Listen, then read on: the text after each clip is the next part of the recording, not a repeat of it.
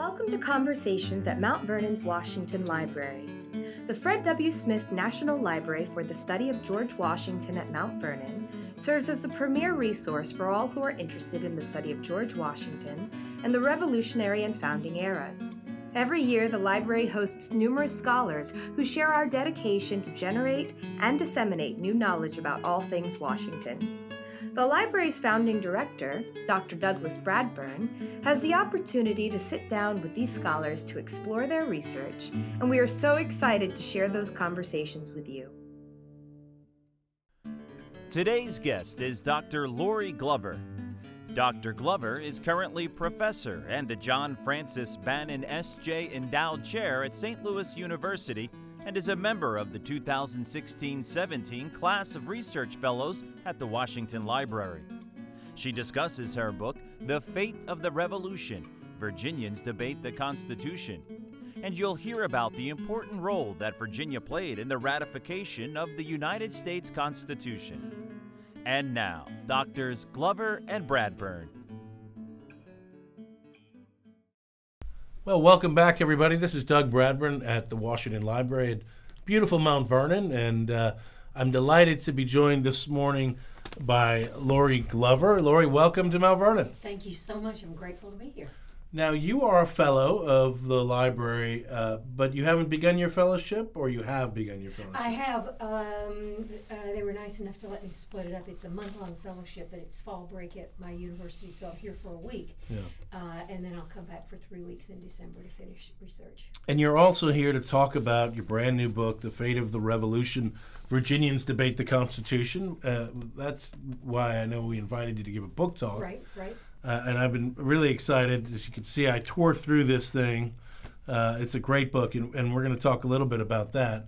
But I wanted to start with the book right before this, Founders as Fathers, The Private Lives and Politics of the American Revolutionaries. Okay. Now, you spoke on that book here at the library as well. I did one of the evening talks over at the Visitor Center in, I guess, April of 14, something like that. That was my first trip here to do a presentation, and then I was back this past summer doing some teacher workshops, which is a wonderful program out here as well. Yeah, and I appreciate all the support you've given the teacher workshop. It's always great to have wonderful scholars here with the K through 12 educators.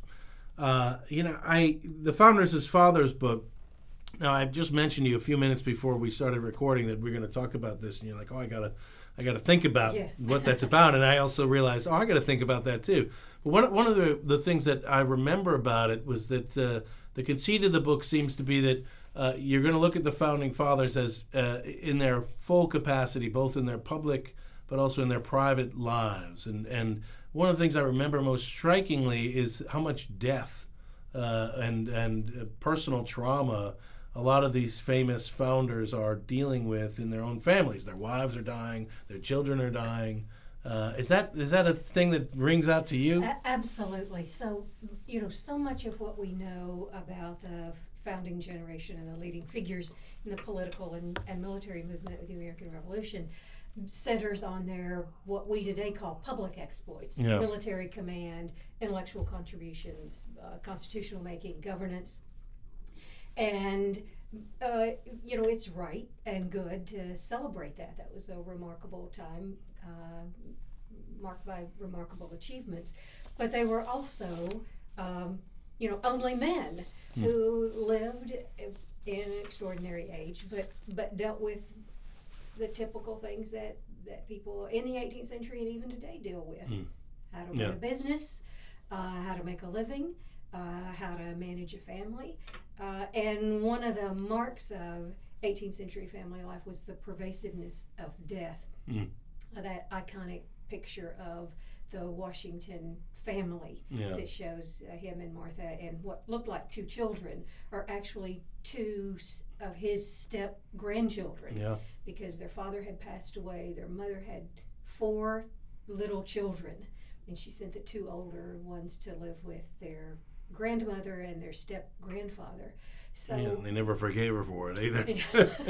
So it's a study in how families were fragmented in that age by death, in a way not dissimilar from how families look today because of divorce. Yeah.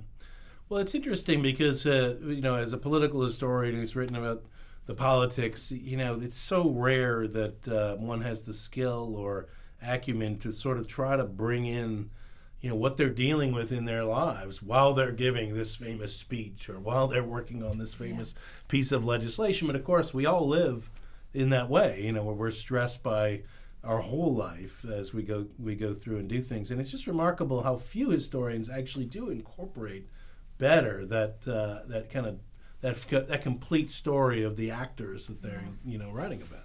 Well, if I had known how hard it was going to be to do that, I probably wouldn't have. What was so hard about it? Well, I started out thinking about the founding generation broadly. Right. And so I was going to do, the big founders you have up in the library upstairs. And it occurred to me that what Franklin dealt with in Philadelphia was so different from what Adams was doing in Massachusetts and what Washington and Jefferson were doing in Virginia, that the places they grew up in and lived in shaped their family lives, shaped their political values. And so I couldn't figure out a way to tell that kind of a broad story doing both family and politics. And so I moved back just to Virginia. But even that, sort of keeping straight who was where, when, and overlapping of political obligations with and abandonment of political obligations for family life was very vexing, and just sort of how to structure the book so that it looks at 5 leading Virginians: Mason, Jefferson, Madison, Henry, and Washington. Mm-hmm. And so one way to have done it would be to write 5 chapters, but that seemed episodic and not the way I wanted to do it. And so it was, for a long time, it was quite a mess. And in the end, I was more or less happy with what I had done, but it did not have a natural arc to it, and so it was a real struggle. The writing of it was a real struggle. Well, it's a brilliant book, and I remember it really opened my eyes to a lot of things. I thought I knew these characters and that story well, and so many things just make so much more sense, like Mason, why he's such a localist, and he's got all these kids to deal with. Henry's constantly trying to find money to pay for all his kids and his families, and I guess he's got 2 wives. Yes, he had 2 wives and 16 children total, spanning, over the course of 4 decades, father children, and a good number of sons, and he was responsible for launching them in the world. And then for a long period of time, George Mason was a single father. His first wife died, and he raised his children more or less on his own for a decade. He remarried again later in life and didn't have any children with that second wife. But these were men who were preoccupied with taking care of their children in the here and now and thinking about a legacy for their children. So they were very reluctant to leave Virginia. And I thought that shaped how they thought about politics, particularly operating on a continental and a national scale. Yeah, I think it's really well done. Now, your earlier work was on masculinity and Southern masculinity. Yes. Mostly. Yes. How did you get interested in that field, and what was exciting about it, and, when you were in graduate school and coming up? Well, actually, I got interested in that in a class. So I was teaching a course on the American Revolution at the University of Tennessee, where I worked for about 12 years.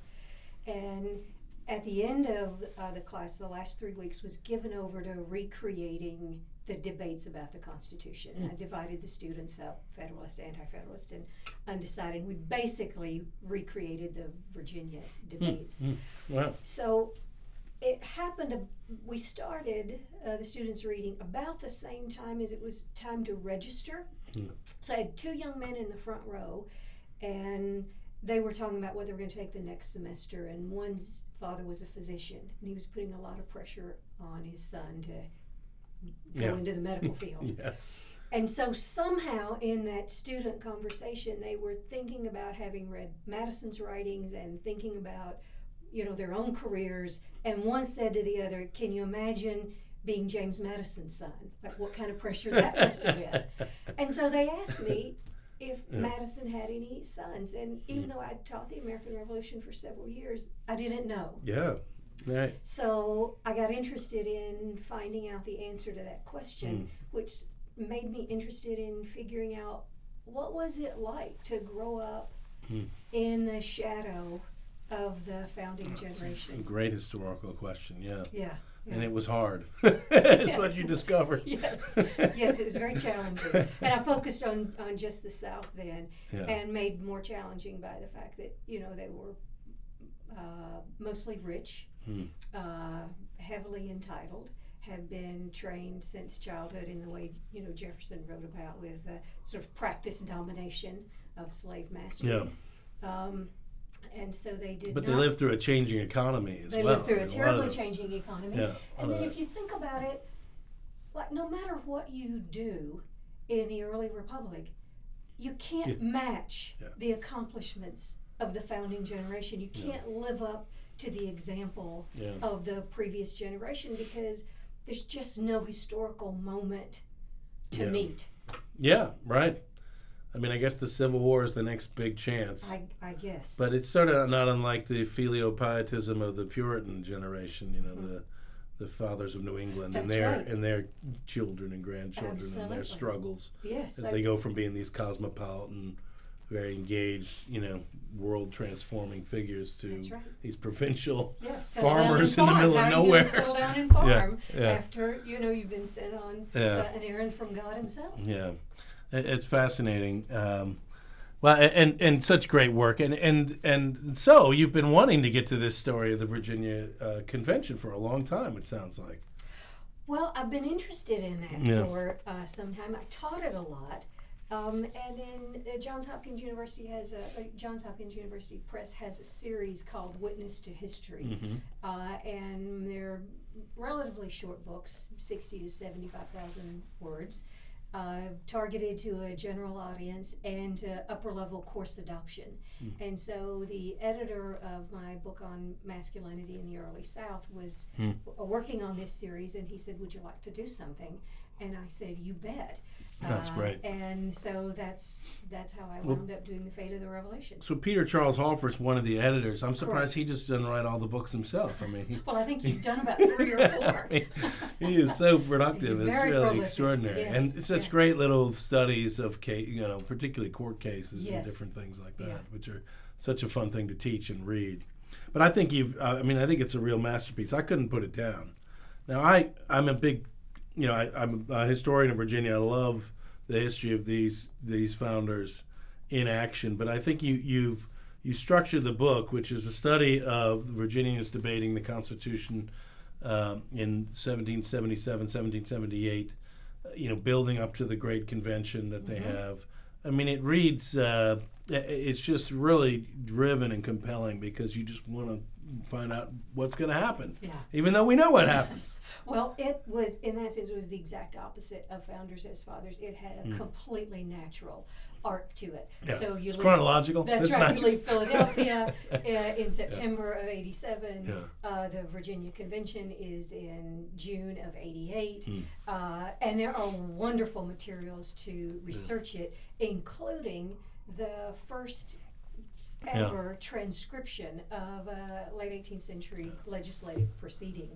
The Virginians were very conscious of their place in history and felt a sense of duty to record what they were doing. But that person that did it, he was a migrant who lived in Petersburg. Yeah, it's a lawyer. What was his name? Robinson? Robertson, yeah. So did he offer, or did they seek this person out? No, he wanted to do it, Okay, and there was a conversation about whether or not they would allow him to do it. Yeah, because that was just an emerging thing in the late 18th century, certainly in America. You didn't have many of this. Many examples. His thinking was, I'm sure he thought, I'll make some money, but the main thinking was there were all these people in Virginia who desperately wanted to know what was going on in the convention and couldn't get to Richmond. And so, he thought, well, if I do this, we can print it in I think there were about 10 weekly newspapers in Virginia at the time, and so we can, spread the information that way. But so I sat down, I guess it was 4 Junes ago. They met on June the 2nd, and they voted on June 26th. And so 4 Junes ago, I sat down with the modern version of the transcription of the debate proceedings, and I read with them in real time. So on June the 1st, That's I read great. only what happened that day. And by about the 23rd How did you of not June, read ahead? Well, I I controlled myself until about the 23rd, and then I thought, oh, to hell with it, I can't stop. Well, so tell me about the process. So you were reading, the day, June 3rd, and you're reading the first speeches or whatever. So then, were you taking notes? I mean, how did you...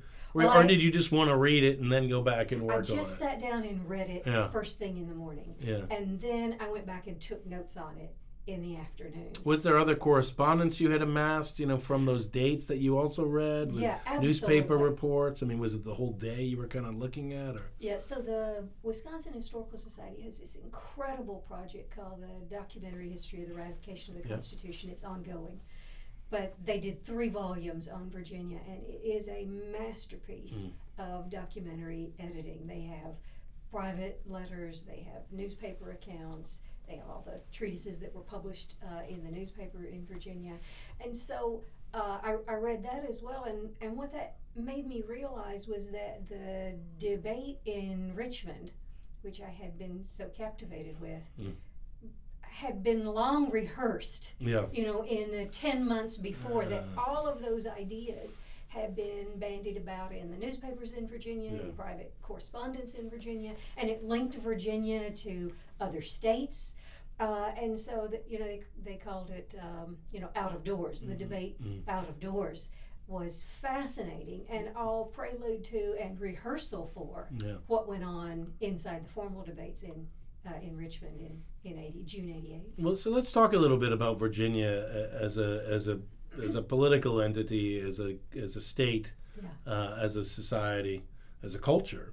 Why did Virginia matter in this story in a particular way? So there are a number of reasons why Virginia mattered so much in the story of the ratification of the Constitution, not just in Virginia, but for the whole country. First of all, about 1 in 6 Americans lived in Virginia in 1787-88. It was the most populous state. It was also geographically the largest state. In the beginning, everything was Virginia. That's right. In the beginning, everything was Virginia.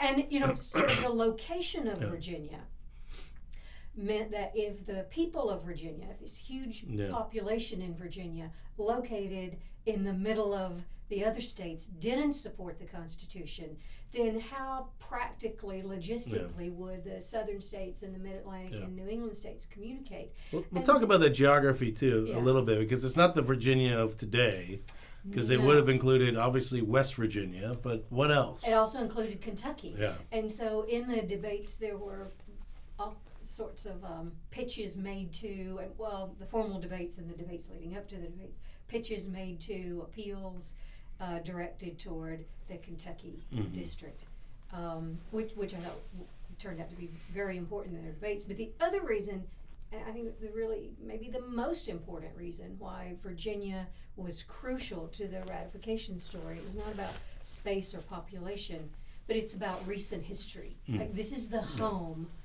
of Patrick Henry. This is the home of Thomas Jefferson, and most importantly, this is the home of George Washington. Amen. That's right. And so if the home of these icons of the Revolution decides not to become part of the United States, then how can there be a United States? And then related to Washington, there's the very specific matter of many Americans were skittish about the Constitution. They worried about the structure. It seemed like the creation of a distant, centralized government that they had fled from Britain. Right. Isn't this just what we just had? That's right. Yeah. But it was widely known that Washington supported the Constitution.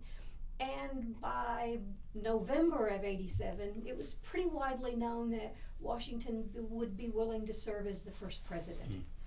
And so that made a lot of people feel more comfortable about the Constitution. But if Virginia doesn't ratify, if the home state of George Washington is not in the United States, then Yeah. he can't be the president. And That's- so yeah, you then what mentioned- happens next? There's a line you use a few times in here about if Virginia doesn't ratify, then George Washington won't be a citizen of the United States, so he can't be president.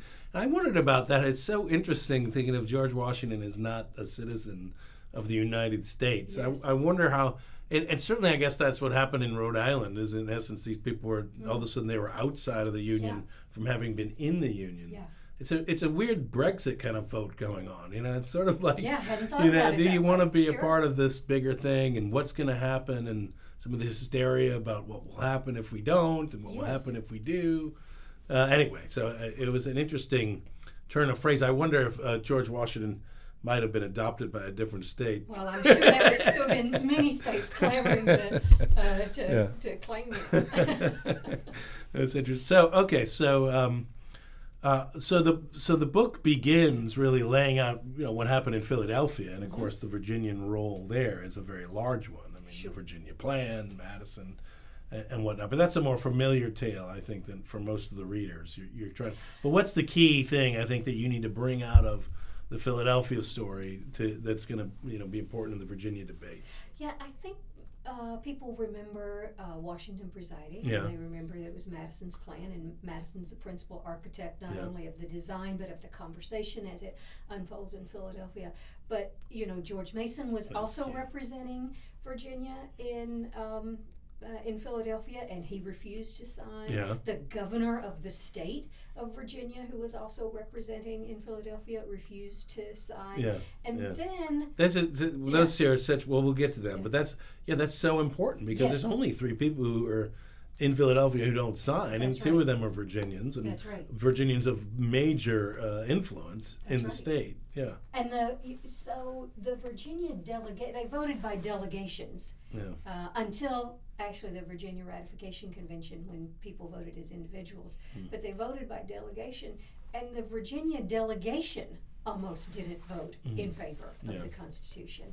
And so the evenly divided Yeah. nature of the Virginia delegation in Philadelphia was a predictor of what was going to unfold. And then they had to go to Yeah. New York and reveal the secret radically new design to the Confederation Congress, and Right. the Virginia representatives there were, particularly Richard Henry Lee, outraged yeah. at what they saw. So the tensions. Yeah, and I think that story is really lost too. I mean, Yeah. it's sort of like we all think of the ratification story. We go straight from Philly, and then all of a sudden we're away. It's the state conventions, but that little interregnum where the current Congress, the Continental Congress, has to decide how to present this to the people, That's right. and it could have gone a lot of different ways. It could have. There were 33, I believe, representatives in the Confederation Congress, 33 representatives in the Confederation Congress. 10 of them had been at the Philadelphia Convention. So those 10 arrived from Philadelphia Yeah. back in New Amazing. York, and they're charged with vetting their own secret plan. So you can understand why Richard Henry Lee thought it was a conspiracy. Mm-hmm. Yeah, well, that's right, because it was. Yes. I mean, in some cases, they, Beautifully planned. sometimes a duck is just a duck, That's right? right. I mean, And of course, they had the whole summer to Yeah. anticipate and refine answers to criticism. And so, the people in New York are caught off guard by what they're presented, and they raise criticisms which have Yeah. already been rehearsed in Philadelphia all summer long. Well, and that's a storyline you see in other states as well, that the Federalists are prepared, the Anti-Federalists are really not. They don't really have a shared complaint all the time. They don't really have an alternative. And in places like Pennsylvania, the convention happens before really anybody's had a chance to organize at all. Yes. And so it passes in a state that it probably would have had a really tough time in if all the Westerners had been, kind of Sure. engaged. And so you have this story in Virginia then, where the Anti-Federalists are actually going to get a chance to prepare a little bit. Yes. So, So one of the things that factored into, I thought ultimately what happened in Virginia was time. So it fell to the Virginia Assembly to create the ratification convention after the charge came out of the Confederation Congress. Mm-hmm. And Patrick Henry ran the Virginia Assembly, in effect. He was a great force to be reckoned with. Yeah.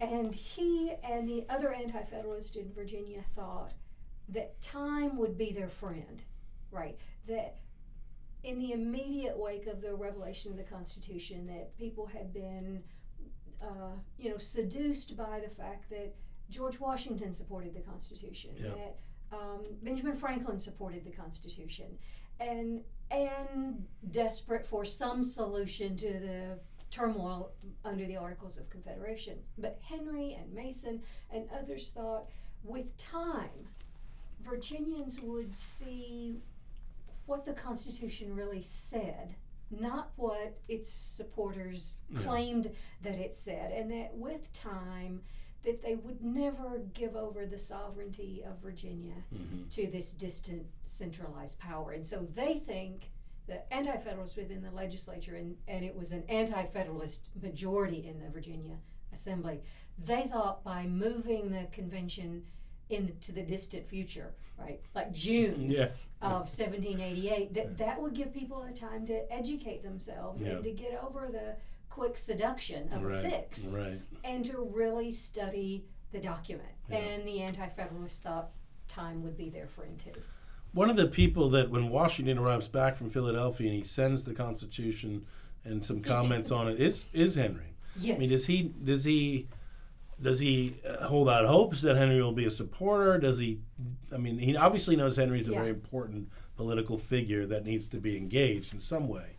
But what do we know about Henry's sort of predilections before the Constitutional? I mean, do we know that he's necessarily going to be an anti-federalist?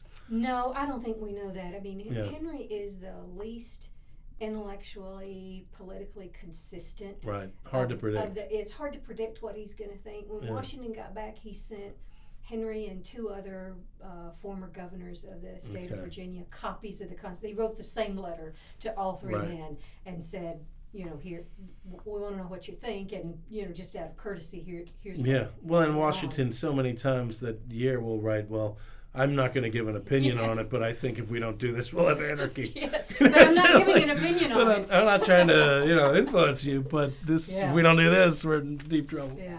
And the masterful thing I thought that happened there on Henry's behalf was, for one moment in his life, he was absolutely silent. Yeah. I love the way you do that, because it's sort of like everybody else, immediately everybody starts yammering, and everybody wants to know what Henry thinks, and there's crickets. So he's in that sense, I think it's a really savvy move. He's right? sort of figuring out politically what's the right way to play this. Yes, and what is the best way to reveal, what was a virulent contempt for the what is the best timing to do that? Because the political choices there's a couple of them. One is you could do like Rhode Island and refuse to call a convention. Sure. But he doesn't do that. He does call a convention. That's right. He does call a convention. Yeah. So only just shortly before the Virginia Assembly met to create to decide whether or not they would create a ratification convention, did Henry finally reveal his thoughts, so that it would have the greatest political weight. Yeah. And then supporters of the Constitution feared that he would use his influence within the Assembly to just go the Rhode Island route and refuse to call a convention. But he checkmated them on that and said, no, we will have one. But then he begins working behind the scenes with the design of the convention, with whether people had to live in the county they were represented, and the timing of it in particular to play to his greatest advantage. But then he also, he's going to be part of a movement to try to think about, we need amendments before we approve the Constitution.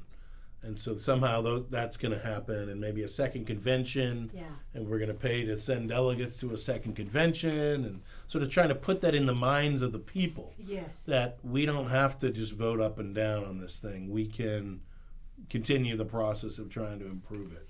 Yeah, and you can see why then there was so much controversy within Virginia about the process of even debating the Constitution. Right. Because here's one of the most powerful man in the state saying, well, there are other options besides what the Confederation Congress has told us, which is yes or no. They were just parroting the Philadelphia delegates with they wanted an up or down vote. Yeah. And so he opens up all these other possibilities. At the same time, that inadvertently, I think, plays into the hands of the Federalist because it's a recipe for chaos. And as you pointed out, the Federalists have the great advantage of a plan. Yeah. And so, every time there's a criticism of every part of the Constitution, then they have a ready response, which is, what is your solution? And at one moment, the solution is a second convention. And at another point, a solution is amendments before ratifying. But then how will all of that work out? And so, I think the fact that the Federalists had a plan was of tremendous power to them. So the way you talk about the debate and how it plays out over the year then is it's happening out of doors, it's in the newspapers, it's sort of everybody's talking about it all the time. What's going to happen? It's a debate that's happening at multiple levels. I mean, it's not high ideals all the time. A lot of it's very personal and negative. Sure.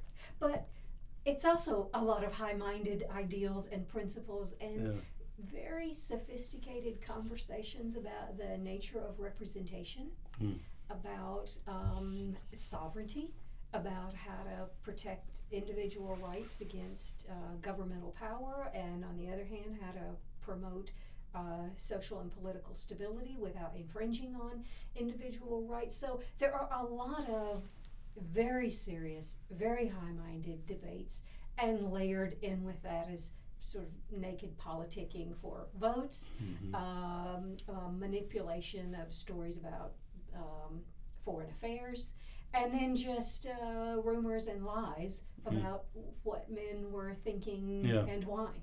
So it was all of that together. But I don't think the tenor of it was deeply personal,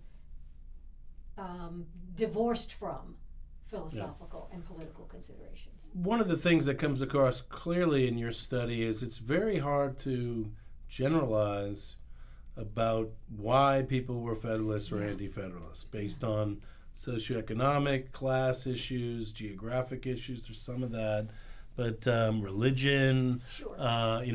These. How do we group people? And so is the Beardian thesis dead in your study here?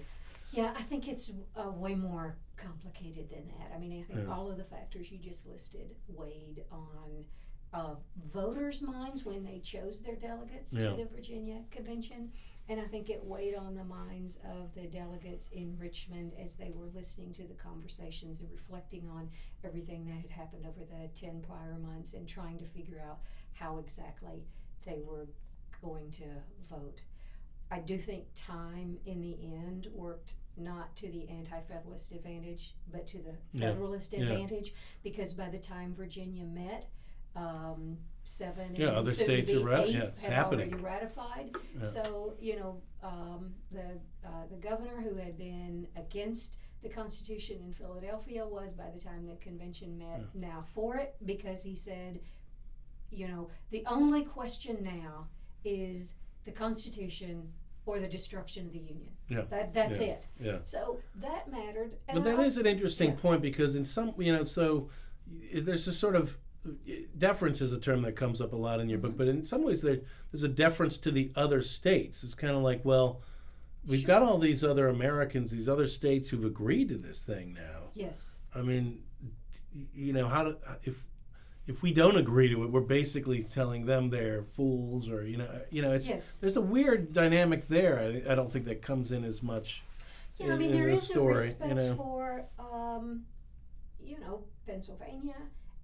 Well, it does harden options. It hardens option, because if you do get to 9 without Virginia, then why will they call a second convention? That's right. There's no, those options sort of are disappearing as more states ratify. Right, and the whole issue of conditional amendments that right. Virginia will ratify only if these changes are made. It seems to how is that going to obnoxious in the face of so many other states. That's right. Led by loyal patriots and well-known, prominent revolutionary heroes. Those states had already accepted the Constitution, and Virginia's now going to dictate to them and say, we know better, or we're not going to be. I mean, it got to be quite a mess. Well, in that sense, so I finally start to understand what Randolph's saying. Then I think is that this so they're really, you've lost some of these other options that if you were Johnny on the spot in November, maybe you could have gotten a second convention going or something. But as these other states ratify, it really narrows what you can do. On the other hand, it does seem like the Virginians love to be sort of at the pivot of history here, because all their speeches are about this is going to impact millions of people, not only in this country but all over the world. That's right. They love that, and for the future going forward. Yeah, so they love to see themselves as the ninth state in debate, the most important. That's right. We're the ones that will decide the fate of the world, Although in a way, I mean, maybe not the fate of the world. They say this, though. I mean, that's what they say. do say that, but they certainly were going to decide the fate of the Constitution more than any other state. But there's that great line now. I can't remember who said it, but we're going to decide not the fate of a country, but of the world, not that of citizens today, but of millions going forward. In time. I went back and forth on Randolph. He's he's kind of a wobbly. He comes off pretty poorly, I think, in the book. So this is Edmund Randolph. This is the governor of Virginia who is at the Constitutional Convention, presents the Virginia plan, and then doesn't sign the Constitution at the end, and then doesn't tell anybody why he doesn't sign it when he gets back to Virginia for months on end. He says, "I will tell people in due time." He's the governor. Yes. It's extraordinary. Yeah, he kind of has a secret plan that he's going to reveal. I guess what doesn't come across in the book is sort of like, okay, he's ambitious. You mentioned he's ambitious. He's got plans. But what I don't understand is why anybody likes him. I mean, why is he a powerful politician to begin with? Yes, and he won re-election as a governor in the midst of this. In the middle of refusing to say why he had signed the Constitution. His cousin called him a chameleon on an aspen, always quaking, always changing. And that must be fundamental to him as a politician, because this is how Jefferson complained about him when he was in Washington's cabinet. This guy who's a reed blowing in the wind. That and then you have the French ambassador, or some ambassador talking about Randolph as being kind of always with his finger in the air to feel the popular winds. I mean, I think he was shrewd enough to know when he left Philadelphia that what they had created was not going to go over well in Virginia. I mean, he didn't know. Nobody knew what the final vote was going to be, but he knew it would be deeply controversial. Which seems odd, because this is a man whose father was a loyalist. I mean, this is a guy who split his own family apart in the midst of the Revolution, clearly on some kind of principled stance, because it wasn't what his daddy wanted him to do. That's true. And he was sort of a young man of the Revolution, but it seems like he kind of becomes a more politic, I guess, as he ages. But part of why I guess I didn't like him very much as the story unfolded. He doesn't come Maybe out I nice. wasn't fair to him, but part of why was at the very end of the debate. Patrick Henry makes this incredibly magnanimous and still timely speech. Yeah, very timely. I'm going to lose, but I'm going to be peaceful, and I'm going to work as hard as I can within the bounds of the law to see the Constitution changed to protect the liberty of the citizens. And it's a moving moment for Henry to concede the loss of political power, the loss of the vote, and then Randolph just steps all over it because he gets up again and tries to defend his conduct over the last 10 months. And I just thought you had the swelling music. Small. You had the swelling music there, and then it's like, let me add and it's something like, in case some future analyst would, would wonder about why I didn't sign the Constitution, let it be said that So it's again all about him, right Yes. at the end after this magnanimous All about him and his pose legacy. of Henry. To It's which very I odd. took due note. Yeah, yeah, clearly. Yeah, so now we all know. Some future analyst has Yes. has shared that with us. But maybe he was misrepresented in the actual by the recorder who didn't like him. Well, that's possible too. So Henry's a fascinating figure at Yes. this. Let's just set the stage quickly for people on the actual convention itself. So we finally get to June, Right. and they're going to have this convention. And it's going to be in Richmond. Richmond is a cow town. There's nothing Correct. in Richmond. Right. Where are they going to meet? They meet at the New Theater, which was destroyed, I believe, in a fire in the early 19th century. But it was they met originally in the legislative where the legislative body was meeting, but there wasn't enough space. There were all these spectators, Yeah. and they knew that would be insufficient, so they moved to the largest space. There's 170 odd delegates. There's 170 delegates, although some of them are not seated because they're disputed. Yeah. Well, there's county ultimately elections like going on. 168 votes. So. Yes. So But they went back and forth, like there was a committee on rules and elections that was meeting off and on. But basically 170 people had ostensibly been elected, and then there were several hundred who wanted to come in. That's observe. amazing. And the great icons of the Revolutionary Age were pitted against one another.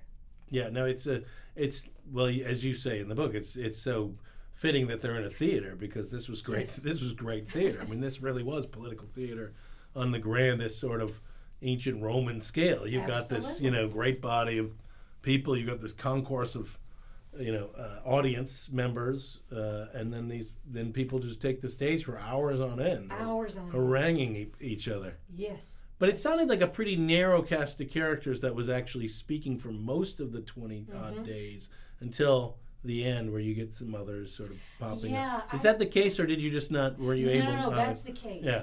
There were about maybe 8 or 10 men who spoke over the course of most of the month, dominated by Patrick Henry, George Mason, James Madison, Edmund Randolph, Edmund Pendleton. I mean, all the names that you would recognize. Yeah. So Pendleton we haven't talked Edmund Pendleton. Yeah. So he's elected to the chair. Yes. He's been around. I mean, he was in the First Continental Congress. Yes, he's been the very Speaker of the Virginia House of Yes. Delegates. I mean, he'd been a power in the 1760s in Virginia politics. And deeply influential. George Wythe was there. And so those men dominated the conversation for most of the convention. But then there's this really moving thing that happens in the last 2 days. And that is that undecided delegates, some men from the Kentucky district, men whose names you wouldn't necessarily recognize, get up and address the crowd and address history. And they're very explicit, saying, I want to be on the record. I want posterity to know I voted yes or I voted no. And so you can, as you're reading the transcription, you can almost see like Henry and Madison sitting, like they recede from the stage and they're sitting down, and these other men come forward, and I found that very moving. That otherwise ordinary men, prominent in a small county in southwest of Virginia or in what became Kentucky, thought, I need to speak to history, and I want the people I represent and my children and my children's children to know this is what I thought at this moment. So that was one of my favorite parts of the formal debate, and it brought full circle to the, all the newspaper wars that went on in the fall and winter, and private conversations that went on in personal letters. Well, Virginia is in such a weird moment in which in many cases, they want things to operate in some kind of colonial deferential way, where the worthies of the county are there making disinterested decisions for the common good. But on the other hand, they've lived through the Revolution, and people aren't behaving like they used to in many cases, and so the people are speaking. They're out in force. They're not as deferential, socially, culturally, and also politically.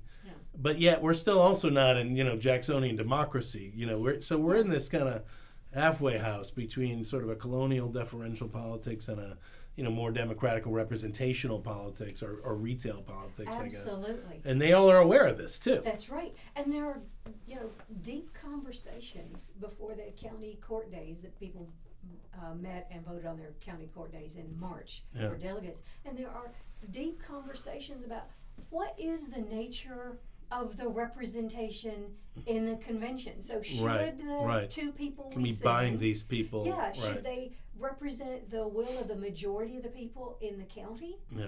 Or should they be, in the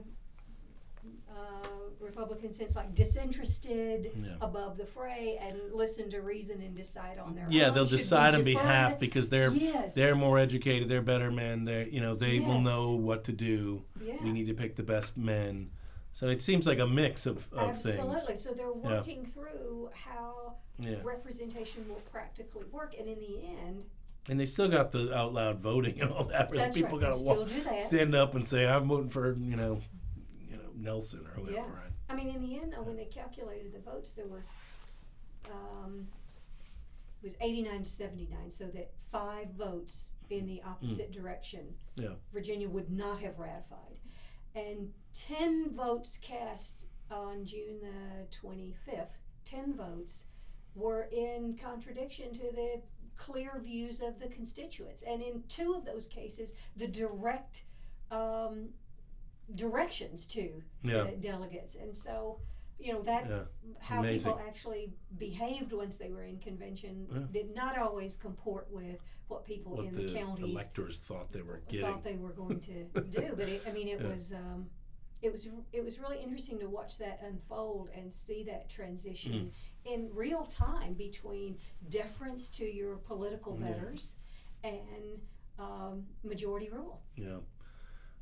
One of the things that struck me in the book is that a lot of times when you read about the Virginia Convention, people have written about it, and they talk about this tactic of voting by part, or we're going to vote clause by clause of the Constitution, and this is going to suit the Federalists because they're so prepared.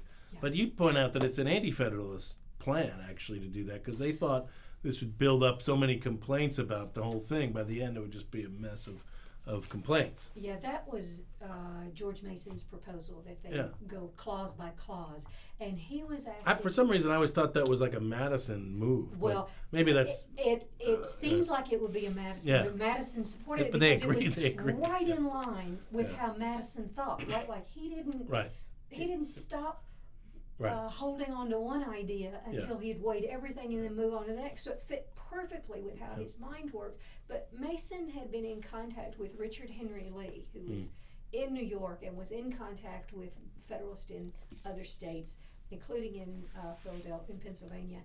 And Richard Henry Lee concluded that this push for a quick decision was the real Federalist plan. That's their real gambit. And so he thought, well, and he coached George Mason, and Mason supported this in the Virginia Convention. If you just move slowly, methodically through it, the weight of the criticisms over time will overwhelm support for the Constitution. Now he may have been right. That doesn't seem like that's what happened. I mean, it's like Henry's just off on his own talking about the fate of mankind every 10 minutes. He had a poor partner strategically. So it's sort of like, okay, we're going to debate this clause by clause, but then everybody's talking about, standing armies and the end of the, everything's going to collapse, and the Union and sovereignty and the revolution.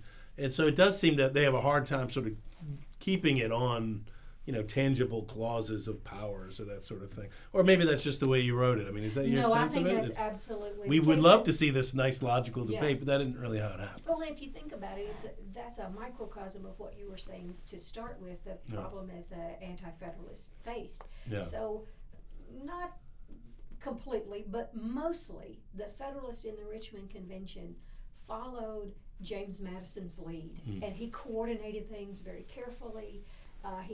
Men played to their particular strength, but they were following his lead. Yeah. And the Anti-Federalists were more scattershot. Yeah. and some were following Henry's lead and some were following Mason's lead, but Mason and Henry were not on the same page. They were not on the same page about how to proceed. Yeah. And Mason hadn't been in the House of Delegates for years, probably. Had he? That's a very whereas good Henry'd been there in politics, and Mason, I mean, that's a 1760s phenomenon for him. You're right about that. Absolutely. So what people knew about him or how he thought, but and he also seems completely irascible. Sort of, I don't care what other people think. Yes. I'm going to do it my way. Well, anyway. That was the characteristic of George Mason. He famously. Well, he's an elder statesman at this point too. I mean, I guess Henry is too. But he just didn't care. And this is one of the things I really admired about George Mason. He just didn't care what anybody else thought about what he was saying and doing. And so in that sense, he was the exact opposite of Edmund Randolph, who cared constantly about what everybody thought about Randolph him. cared what you think about him. I mean, that's right. We know that. He said that. So that's really great. And I think that Mason comes out really poorly in this book in the end, I think, particularly because Henry has this magnanimous, I'm going to use all the powers within the Constitution to amend it and make it better. I'm not going to go to violence, I think might be the quote. Yes. And then it seems like Mason tries to organize the Anti-Federalists right after the vote is lost and, send some kind of, words of the minority or something like the Pennsylvania delegation did. Yes, he does do that. He tries to incite, I don't know if public unrest is the right term, but certainly public resistance to ratification of the Constitution. And so after they voted and then they've stayed for 2 more days working through amendments, then he calls a secret meeting. We've never discovered the contents of the address he gave, but it was apparently so incendiary that even Patrick Henry said, okay, we have voted and we have lost and we had all better go home. Yeah. And it was a kind of a scorched earth approach that Mason took. He had already lost his lifelong friendship with George Washington by that time. Not that he cared. Not that he cared, but that had gone the wayside. And I think part of why Mason is not remembered on the same level as even Patrick Henry has to do with the immediate reaction in Virginia and across the country to the spreading of this information that he had tried to subvert the rule of law. Well, so that relationship with Washington is an interesting one because, of course, and you well know, I mean, Washington, tries to put Patrick Henry on the Supreme Court. Yeah. And obviously Mason dies by 1792. Mm-hmm. But it's clear that Washington respects the way Henry handled himself in that debate, that men with different opinions can disagree. And that he works with him as a political ally later on against Madison, but yet he never makes up with Mason, and Washington and Mason never kind of come together. No, they never come together again. I think Washington wrote about his admiration for what Henry did in the Virginia Convention, which was to concede defeat and be a peaceful citizen, if still a vigorous critic of some federal powers, although that changed somewhat over time. But there was no way, I think, for Washington to admire what George Mason did, which is, to attempt, it failed because all of the other anti-federalist leaders around him rebuked this secret call for some kind of extra legal action. But there was really no way for George Washington, with the values he had and the work that he had done, there was no way to be admiring of that or conciliatory toward it the way he could be with Patrick Henry. There's a letter from Lund, Washington, after George Washington is going to become president. Lund is one of his managers, cousin, nephew. Somebody. We should know this. In which, so it's probably like February of 1789. It's before he's inaugurated in April of 1789. It's before he's left Mount Vernon to go to New York, and he reports that Mason's at the Stafford County Courthouse spreading rumors about George Washington not paying his debts. And I always thought that was like a key element of the hatred that Washington's going to show to Mason, or lack of interest in reconciliation, is that if you're out there spreading personal rumors about me, that would be the thing that separated it. But I think your book opened up another angle to that whole story that I hadn't really known. Well, I think Washington was upset with Mason in Philadelphia. Yeah, that's what came across to me, I think. And there was nothing that Mason did in the ensuing 10 to 12 months to attempt to remedy that. He was not a man given to remedying breaches. He was a revolutionary, like them all. You're surprised they all could get along with anybody. So I mean, I think there were different moments where Washington felt embarrassed by things that George Mason said and did. And he just, he stood for the rule of law. I mean, his whole essence was peaceful exercise of power and relinquishment of power. And so what Mason did that last day in Richmond really, I think, flew in the face of most of what Washington had tried to stand for during his whole public life. So even though they've been, friends and business partners, and their children are the step-grandchildren and the stepchildren had been friends with George Mason's children, there was just no way past that. Although Washington burned a lot of bridges with people, right? Like even though he and Madison were deeply connected in 87, 88, and corresponding all the time between Richmond and Mount Vernon, they had a breach, and I don't think they ever spoke again after the factional split within Washington's administration. Absolutely not. And I believe that in Washington's last 2 weeks of his life, he's ranting about something he's reading in the newspaper that Madison had wrote.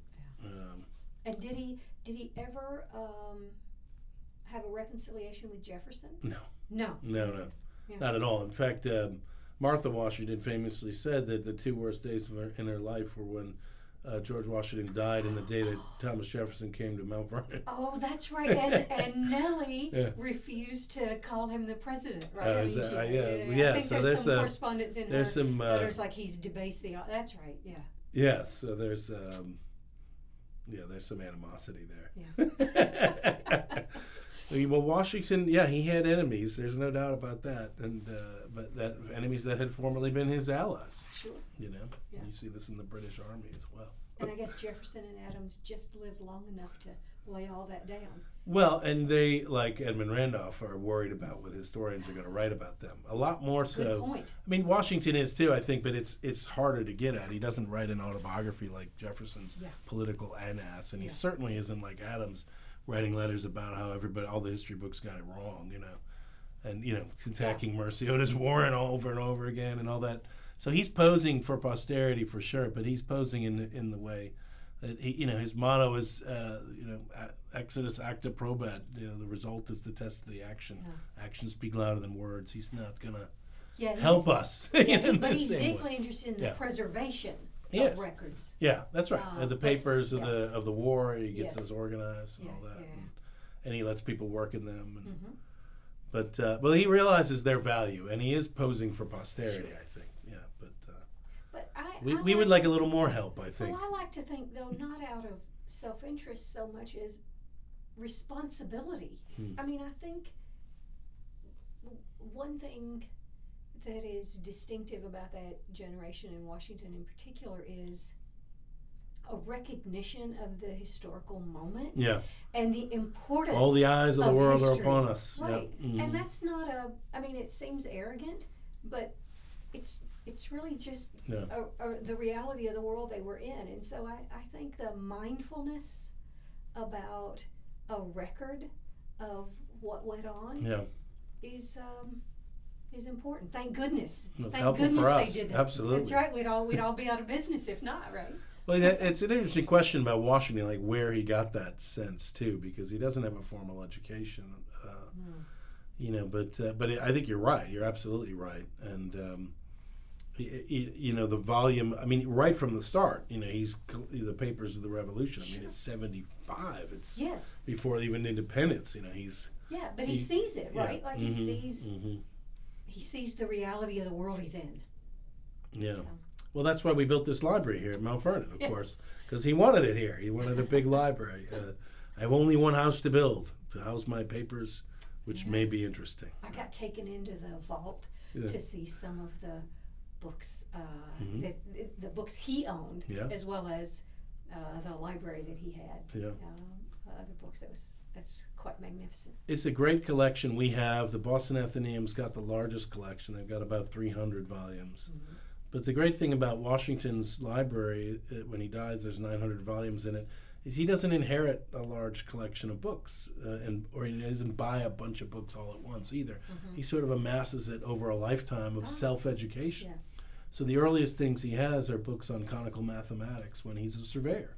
And then he starts buying books on, the military science when he's colonel of the Virginia Regiment at age 22, and then in agriculture and so on. And so he really, it shows kind of his lifelong learning and education of himself as he's doing, but also reading. Yeah, I was talking with another one of the fellows.